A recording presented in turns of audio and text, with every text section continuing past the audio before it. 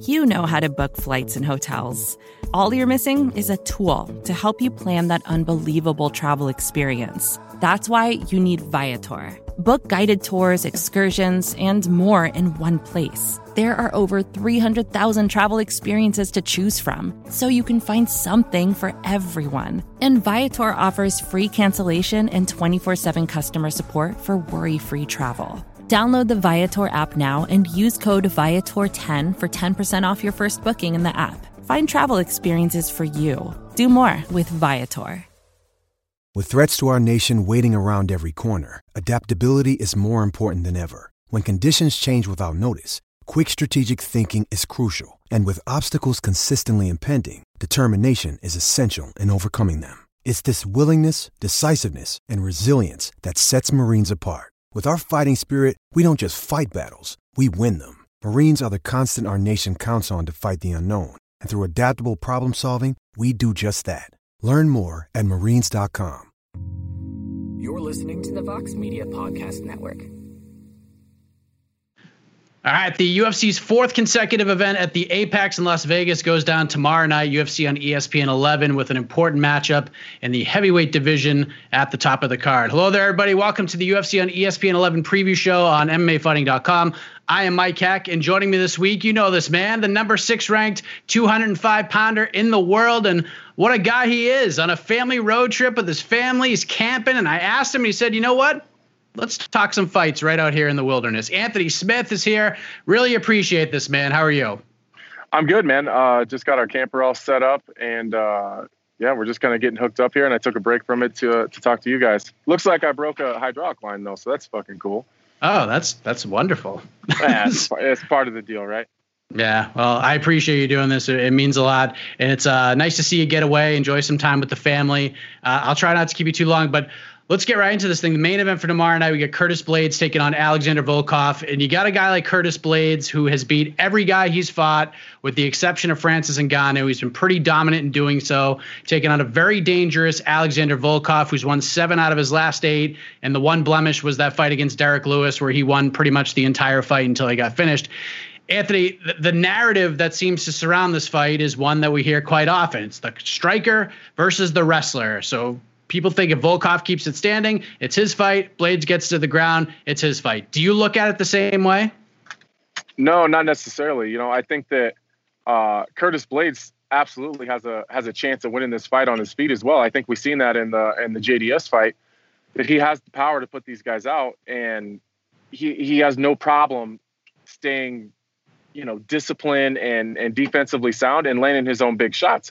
I think his striking is becoming better, not only just training with Alistair Overeem, but because of that takedown, that threat of the takedown. I think that changes the entire game for him. It's not just wrestling you have to worry about now.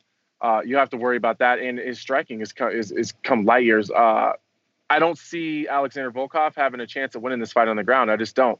I absolutely think Curtis Blaydes has the advantage there for sure, and he's dangerous on his feet. So, I think if you're a betting guy, you probably go with Curtis Blaydes. This fight kind of reminds me of a fight that happened in your division earlier this year between Corey Anderson and Jan Blachowicz, where most people were favoring Corey Anderson to go out there and win and then go on to fight John Jones for the title. And Jan Blachowicz did what he did. And it's kind of like this, like everyone seems to be favoring Curtis Blaydes, and Volkov's just coming in, flying completely under the radar, at least from everything that I've seen. Have you sort of noticed that as well? Yeah, I have. I think a lot of people are, I wouldn't say they're writing him off, but I think that Curtis Blaydes has been on such a streak, and he's been so dominant over everyone that's not named Francis Ngannou, that I think he deserves that hype. I do think that he gets through Alexander Volkov, and that's not saying Volkov doesn't have a chance. If he can be mobile and stay long and pick him apart from the outside, Alexander Volkov is one of the best heavyweights that we've ever seen. So I know that it does sound like people are writing him off, like he has no chance, but he's as good as they come. I think Curtis Blaydes is just the full package. And I think Alexander Volkov does have that glaring hole in his game versus dominant wrestlers, dominant grapplers. And we have seen him finished before. of course, you can make the argument that right now, Curtis Blaydes has done more than enough to earn a title shot, but it's just kind of a logjam right now. We got Stipe Miocic versus Daniel Cormier coming up in August. It's Cormier's last fight. There's even rumblings out there that it could be Stipe's last fight as well. Nobody really knows for sure, but Curtis is in an interesting position because if he wins tomorrow night, the one guy ahead of him in the title discussion is Ngannou, who's already finished him twice. So where does he go from here if the odds makers get this one right? Like, do you try and book a third fight with Ngannou or just try to keep him active against tough competition and against guys with some relevancy that he hasn't already beat?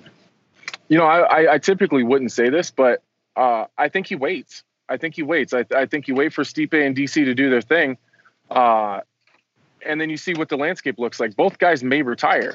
I think that if both guys retire, you end up with a vacant heavyweight title. You have a Francis Ngannou, Curtis Blaydes 3, because I don't think you can make any other fight. If whoever wins decides to stay and defend that title, I think Francis Ngannou is obviously the next in line. And I think Curtis just waits. You know, in the way that these fights are going, maybe in the past you might end up waiting a year or 15 or 16 months for that title shot if you're going to wait for the fight that's already set and then the next challenger. That may be a lot longer than you want to wait. In the current times that we're in right now with the pandemic and as fast as the UFC's rolling fights, if he waits, he may only have to wait 8 or 9 months. And I think the 8 or 9 months is enough time for Curtis Blaydes to continue to get better and challenge for the title. So in one of those rare instances, I would probably, in my opinion, I would wait if I was Curtis Blaydes. It's a good fight at the top of the card, but I'm really looking forward to this co-main event tomorrow night at 145 pounds. Josh Emmett taking on Shane Burgos. Featherweight is a loaded division right now, and two of the surging contenders, two top 10 guys, they're going to lock horns tomorrow night. I cannot wait for this one. What say you? You know, a lot of people are making a big deal out of this smaller cage and who does it favor and all that kind of stuff. And I don't really know who it favors and who it doesn't favor. What I do know is that in smaller cages, you get more action. There's just less room to fight in. And in a fight with Josh Emmett and Shane Burgos, more action is exactly what I want to see. These guys are going to be action packed already. They're going to be, they're going to put their foot on the gas from the very beginning. And that's one of those fights I just can't call. I really don't know. Shane Burgos is just really streaking right now. He just looks really good. He's always looked really good, but in the power in Josh Emmett's hands is just a game changer, man. He can change a fight. Essentially he can change a fighter's entire career in one shot. The entire trajectory of your career can change in 1 second with a guy like Josh Emmett. And I love his style. That's just one of those fights I think the fans win. I honestly have no idea who's going to win that fight, but I'm excited to watch it. Yeah, I would say right now the odds are pretty spot on with Burgos being the slight favorite here because I think Shane's probably the more complete fighter. Great on the feet, he's great on the mat, pushes forward, just gets in your face. And like you said, the small cage could play some dividends to his style. But like you said, man, Josh Emmett just needs that one shot to put the lights out, and that's what makes this fights just super fascinating, right? Well, and that's the thing. We can break it down all we want, but it's very clear that Shane Burgos is the more technical and polished fighter, but Josh Emmett doesn't always have to be. You hear those sayings all the time with boxers. This guy's got to be perfect for 25 minutes or 15 minutes or however long the fight is. Josh Emmett only has to be perfect for 1 second, and he's got that kind of game changing power, and he carries that from the first round to the third. So you're never safe. It doesn't matter how far ahead Shane Burgos may be, you're never safe with a guy like Josh Emmett, and that adds that added excitement to the fight because he's never really out of it. He just needs to put one on the chin, and he can change the entire fight. Rest of this main card is really solid as well. We got Raquel Pennington versus Marion Renault, Lyman Good versus Bilal Muhammad, Jim Miller, who's about to make the walk to the octagon for the 35th time against a really exciting prospect in Roosevelt Roberts. But I do want to talk about one of the early fights on the card because we like to mention the under the radar fights that aren't getting enough love right now. And this one is huge because of the implications on the division. 125 pounds, you got Roxanne Modafferi taking on Lauren Murphy. And obviously Valentina Shevchenko is the champion. She's expected to fight JoJo Calderwood later in the year. We have Caitlin Chukagian ranked #1 in the division right now, but she just lost to Valentina Shevchenko a couple months ago. And we have a new contender emerging in Cynthia Calvillo after she beat Jessica Ai this past weekend. So Modafferi versus Murphy, this is by far my under-the-radar fight on the card, and it's a very important one for this division. Do you agree with that, or is there another fight on the card that sticks out to you? All right. Well, those are two different questions. That's absolutely the under the radar fight. That's not the one that sticks out to me though.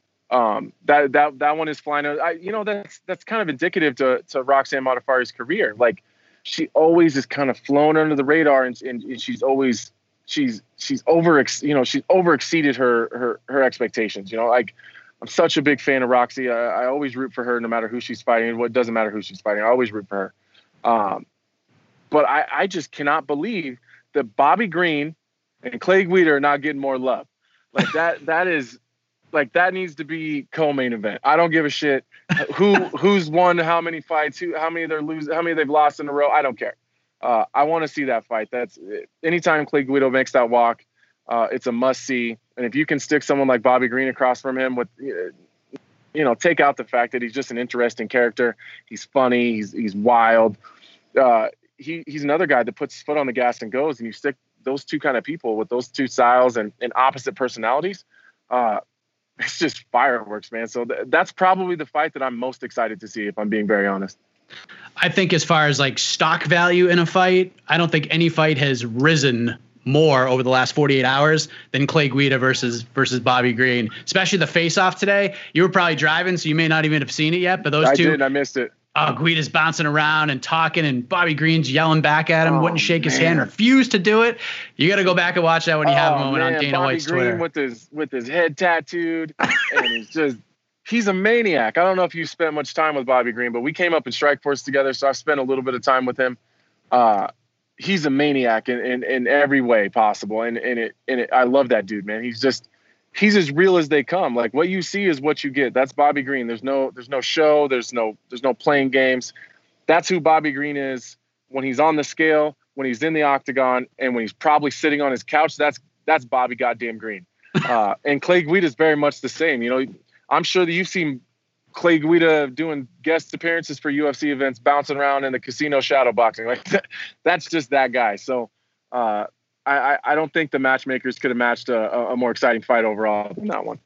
Yeah, there's a lot of good ones, and people are probably going to comment and be like, what about Brianna Van Buren? I'm excited to see her fight Tisha Torres. Yeah. That's a big one, too. I mean, there's a lot of really good fights on this card, and it's all going on tomorrow night in Las Vegas. Really fun. One thing I love, Anthony, earlier start time, 5 p.m. Eastern for the prelims, 8 p.m. Eastern for the main card. I love when that happens, and I appreciate you giving me so much time, man. Enjoy your vacation with the family. Well-deserved. All the best to you with that. And, whatever happens over the next several months, hopefully we could see you back in the octagon pretty soon. But I really appreciate you coming on, man.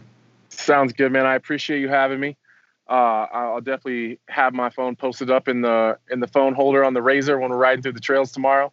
And I got a feeling you guys are going to be seeing me soon. So you guys take care. There you go. Of course, we'll have all your coverage on fight night, before, during, and after. So make sure you stick with us here at MMAfighting.com. For Anthony Lionheart-Smith, I am Mike Heck. Thank you for watching, and we will see you tomorrow night. You're listening to the Vox Media Podcast Network.